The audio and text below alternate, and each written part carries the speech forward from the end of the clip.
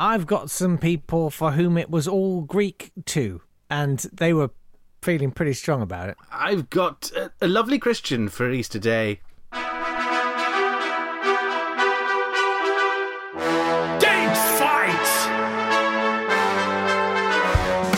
Hello there, and a very happy chocolate bunny egg business. He has risen indeed.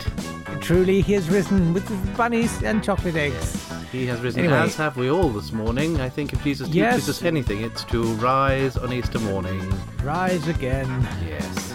That which was thought to be dead is now standing proud in the midst of us all, bringing Yes. pleasure to grandmas First time. across the country. Since my anniversary. Right, it's Date Fight. Yes, it Hello. is. Where we take ideas, things that happened on this day in history, and we pitch them against each other. Yes, he's Jacob, I'm Nat Tapley, and together we have hunted down 2 Easter eggs in the Garden of Time, and we are presenting them to you with the look of expectant children hoping to be able to swap them for real chocolate.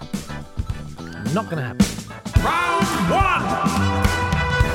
I'm going to take you to the 12th of April, 627, before there was even an England, when King Edwin of Northumbria converted to Christianity. I should have checked to see if it were Easter Sunday then as well. I don't know. It may have been. No one ever knows when Easter is. Like, No. you tell me it's Easter today, I'm just going to have to believe you, because no one actually knows. I'm the only person who does. I'm the decider, Easter-wise. Is it you? It's me, yes. I get to say next year it's going to be Monday. That's going to mess everyone up.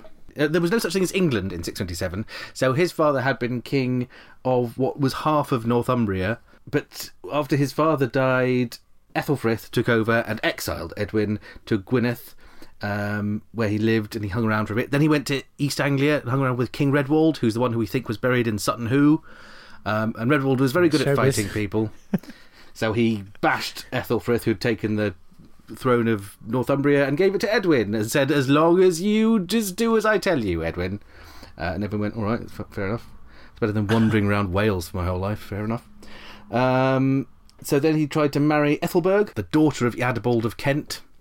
But she would only marry him if he converted to Christianity. And he went, oh, yes, of course I'll convert to Christianity. And then she arrived and he went, no, I probably won't. These old gods have been pretty good to me. I am, after all, King of Northumbria, which is a pretty good thing to be, so I won't be converting today. That's classic. That's like saying, you will give up doing all the motorcycling if we get married. Yeah. Of course I will. Of course I will. Nah. In 626, Cuichelm of Essex sent assassins to York to kill Edwin of Northumbria, but they failed. But he found out where they were from, so he went to attack them, and he said, if my attack goes well on Cuichelm of Essex, I will convert to Christianity. This time I definitely will. I absolutely will. It did go well, and he went, oh, I'm not really sure about this whole Christianity thing. He gathered all his lords together and his high priest, and he said to his high priest, what do you think of this whole converting to Christianity thing, O high priest of all the old pagan gods? And the high priest of the old pagan gods said, well, I'm the high priest of all the old pagan gods, and to be fair, I haven't seen them do anything ever, so you may as well give it a go. Oh, Which I think, for a high priest, is quite a novel take. quite low. Yeah. Just swap gods every now and again. Let's see. It's fine. The other ones Should might be better. fine. Yeah. So his name was Coifi, and Coifi himself went round Northumbria, smashing up the temples and burning the idols. And in fact, that gathering where he brought everyone together and said, shall we convert to Christianity then? Was one where some noble stood up and said, but human life is but like that sparrow that flew in through the window and then flies out again into the darkness, so we may as well convert, because, they at least say there's something out there in the darkness afterwards, whereas these people we support just seem to think it's endless black night. Yeah. It's a bit People more aren't good hopeful. with that. They're not so good with that, yeah. I want to make up I feel like there's a more fun version of heaven that we could make up. just pinball tables and lager. Scalextrics. Just make it 1996 all the time. Yeah.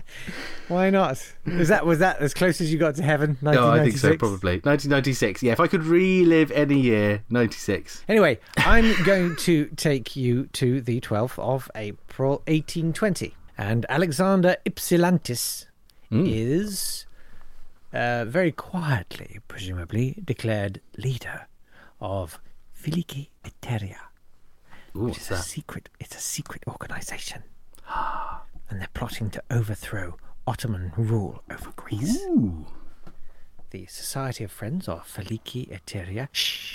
Not the same Society of Friends here, because the Quakers are terrible at plotting revolutions. Yeah, they none of theirs really landed today. Too busy collecting oats. Yeah, and just sort of being benign. Yeah. So it was founded 6 years earlier, and they did very well. So they'd had enough of Turkish occupation. The Ottoman Empire was there, and they really dug the Freemasons. They thought this is fun. We'll do a lot of that stuff. So if you joined up, it was all very mysterious and secret and glamorous, right? So all you knew was that commands filtered down from the invisible authority. Okay. Yeah. Nobody knows who the invisible. It's just three guys, like in a pub, basically. This sounds. We should run the Date Fight Club like this. There should be a Date Fight. A Date Fight Club. Fan club. Nobody. Listen. Shh. If you're a member, you're not allowed to ask who created the organisation. Okay. Don't go looking on Wikipedia in 200 years' time. And if someone commands you to do something, you have to do it, and you don't have the right to make a decision. But it worked. Well, armies do, don't they? They just tell people. Well, to do. It gave rise to the Greek War of Independence the following year. So stick that in your secret pipe and secretly smoke your it. hookah pipe and smoke it. Turks. Yeah, while you can. So last week we had a spectacular reaction to religious serials. Maybe we should this week have people be to what should the name of the Date Fight fan club be? Yeah. It's got to be Date Fight Club, though, hasn't it? No, yeah, Date Fight Club. Oh, well. We're done. Right, that was the end of that competition. Well done, everyone. Sorry. Jake won. Shutting down any interaction there. Listen, we don't want to hear from you. command. If you have ideas, please don't get in touch on social media. Just keep them to yourself. Listen, I am the invisible authority, and you have to do whatever I say, okay? If you've got exciting news to tell us, bottle it up inside and keep your silence. Yes. Happy I'm okay with that. We would love it if you got in touch with us. We would, yes. We get very excited and giddy. We do. Let's have the birthday of Edward de Vere. It's his birthday, 17th Earl of Oxford, brought up as a ward of Queen Elizabeth and was a favourite of hers. In 1571, he won a 3-day tilt. Whatever that is. A lot of jousting, a lot of fighting with swords and things. Right. It must have I been thought you were back to pinball there. Yeah, that would have been great if they'd had 3-day 16th tilt would be the tilt. worst. Just holding it up 3 against days the wall. to play your next ball. Yeah. That must have been about the last proper jousting tournament we had, I would have thought, with the King and Queen watching, because by King James's time we weren't doing it. So Queen Elizabeth watched that. He got a £3,000 dowry, which he was meant to use to pay some of his retinue, and it disappeared. And that was a sort of a thing that happened in his life a lot. He would be given money, and then it would disappear, and no one would know. He was always heavily indebted. He wrote love poetry and hung around essentially being a bit beefy and writing poems, and everyone fawning over him, and then losing money. When you say beefy... Yes. What I mean, in the very Tudor sense. You know, in their tights, there's a definite weight to the calf you can see inside some of the tights in those portraits. They've got heft. Yeah. They've got... Yeah, I see what you're saying. Yeah. Ruddy, you know, like that picture...